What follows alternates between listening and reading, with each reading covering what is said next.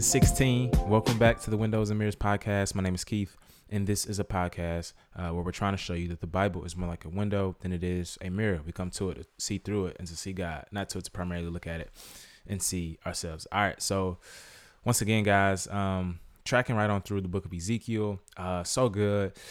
We come up on a section, Ezekiel 36 and 37, which are probably two of the most known chapters in the book. And so 35, remember last time, picks up where 36 leaves off. 35 spoke about the mountains of Israel's enemies being judged. Well, here it talks about the mountains of Israel themselves being blessed, right, and restored. So it says, yo, you mountains of Israel will produce your branches and bear your fruit for my people Israel.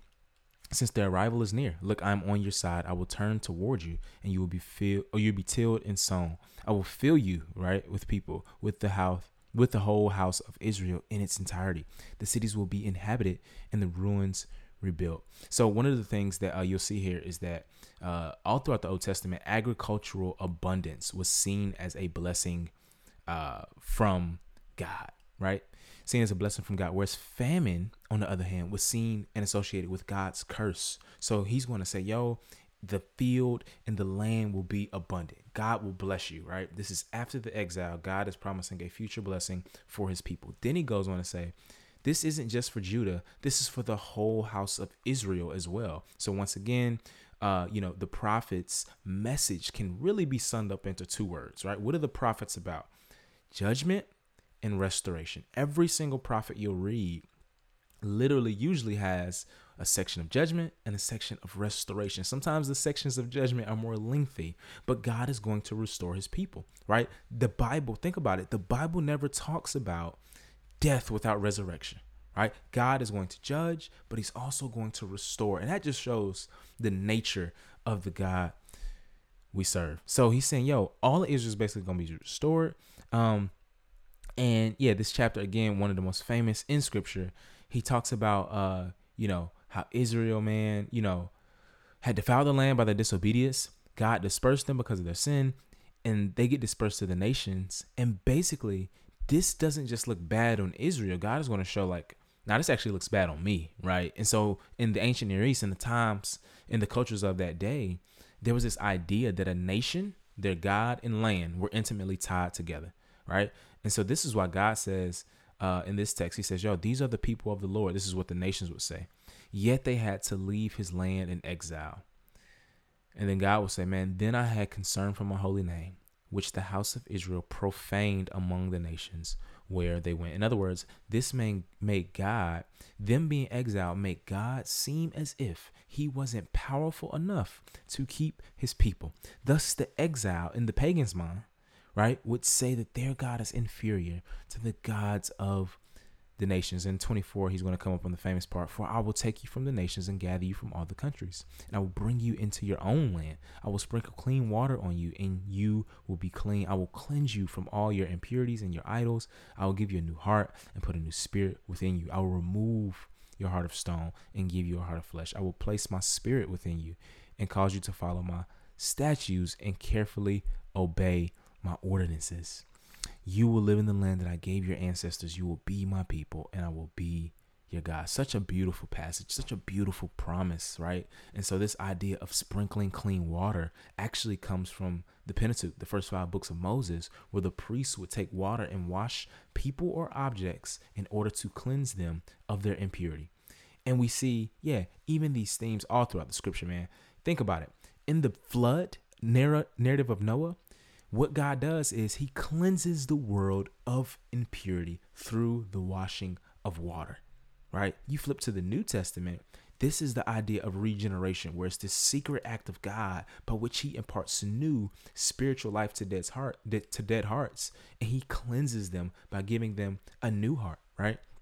And so this is a prophecy, man, of the new covenant that will be accomplished by Jesus Christ himself. He gives us new hearts. He gives us his spirit. All right. And that changes us from the inside out so that we could live lives that are pleasing to God.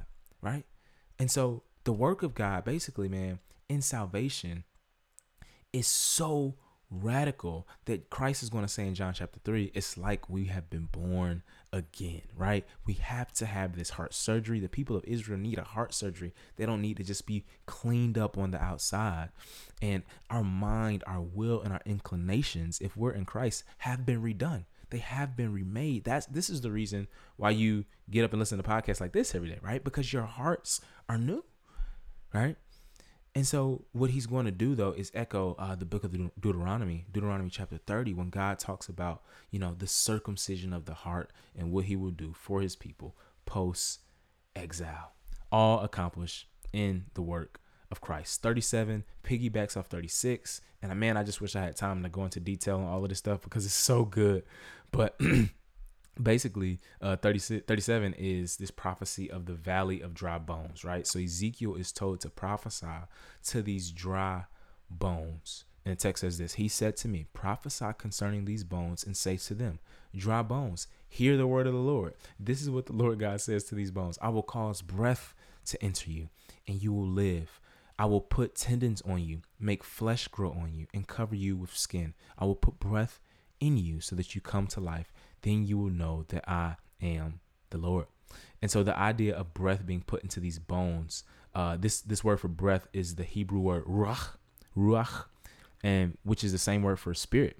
And basically, at the end of the section, Ezekiel seems to be saying that these bones were dry, indicating that they were dead, right? So bones, when you die, your bones actually dry out after a certain point of time.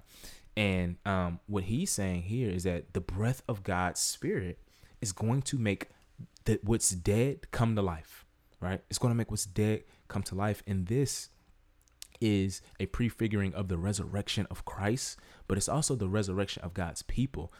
And so he'll say this at the end of the text. He'll say, this is what the Lord God says: I'm going to open your graves and bring you up from them, resurrection, my people, and lead you into the land of Israel. You will know that I'm the Lord, my people, when I open your graves and bring you up from them, right? I'll put my spirit in you and you will live, and I will settle you in your own land. Then you will know that I'm the Lord. I've spoken and I will do it. This is the declaration of the Lord. One of the things he's going to say in this text, and I keep saying it over and over, is the fact that Israel and Judah, who were separate in this time, will be reunited. And the reunification of Israel only happens by the life animating power of God's spirit, right? And this life animating power of God's spirit brings those who are dead, right, to new life. Paul will even say, the return from exile, in a sense, was bringing back life to the dead, right? And so we see this foreshadowed in Jesus coming first, dying and rising, and then his people following after him, dying and rising. The ultimate hope of the Christian, listen, the ultimate hope of the Christian is not heaven. The ultimate hope of the Christian is resurrection, where we participate in the redemptive pattern of Christ, right? Where we die with him and raise with him. And God restores every single thing that was lost to something even greater. 38. So good. And then it's like the text takes this like leap or plunge down, right? It's like it 38 and 39 basically interrupt this restorative narrative that we've kind of been talking about. So really quick, 38 basically talks about this guy named Gog, right? And Gog is this historical figure who Ezekiel is going to prophesy against. But many would say, yes, this is a historical person, but they're not sure of who he is. And so nonetheless, he's mentioned and he's talked about in future events, and they would say that he actually transcends those future events. So in other words, he's kind of paradigmatic for how God is going to talk about enemies, right? So similar to Babylon, Babylon is going to die out in the ancient world. And then in the book of Revelation, God will talk about how Babylon is going to be destroyed. And he's using Babylon as a paradigm evil nation to talk about the evil nations at the end of time. So similar here. And all he's saying is basically God is going to raise up this enemy who and he allows them to come against his people. But ultimately, Yahweh is going to thwart the invasion and defend his people and their land. And so Yahweh's purpose in summoning Gog becomes clear. He must repair his reputation in the eyes of the nations by showing himself powerful enough to defend his people from their enemies, regardless of how powerful their enemies are.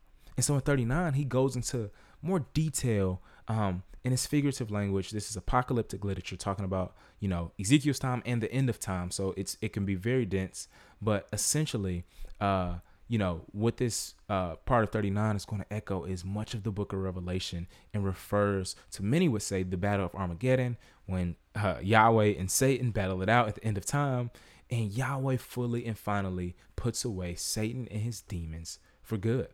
And so he will say this: I will send fire against Magog and those who live securely on the coasts and islands. They will know that I'm the Lord. So I will make holy my name, make my holy name known among my people Israel, and will no longer allow it to be profane. Then he says this: then the nations will know that I am the Lord, the Holy One in Israel. Yes, it is coming, and it will happen. This is the declaration of the Lord God. This is the day I have spoken about. Once again, the victory by the Lord here is not arbitrary or for gloating purposes, but it's for a missional purpose, right? The great acts of God in history have a missional function, right? So that the purpose is so that the nations and peoples would come to worship him, right? And upon the defeat of this enemy, God ends once again with the restoration of his people. And he's going to say this: they will know that I'm the Lord, their God, when I regather them to their own land after having exiled them among the nations. I will leave none of them behind. I will no longer hide my face from them, for I will pour out my spirit on the house of Israel. This is the declaration of the Lord God. Man, like, in the words of Kendrick Lamar, we gonna be all right. Today you may be feeling like, man, I'm suffering. Man, it seems like darkness and evil is winning. But the beauty of the gospel, the beauty of what Christ has done, the beauty of what God has done in Christ, is that he tells us what's going to happen in the future. And it is certain based on what he's done in the past. Thanks be to God. Father, we thank you for your grace, your mercy, your kindness. We pray that we would trust you, Father, knowing that the unfolding of history is the unfolding of your history, God, and that things don't fall outside of your sovereign will, and that one day, God, even if things feel terrible right now, will be made right at the end of time. Help us to trust you in that. Help us to have a vision that looks forward to that. We love you and we thank you. In Christ's name we pray. Amen.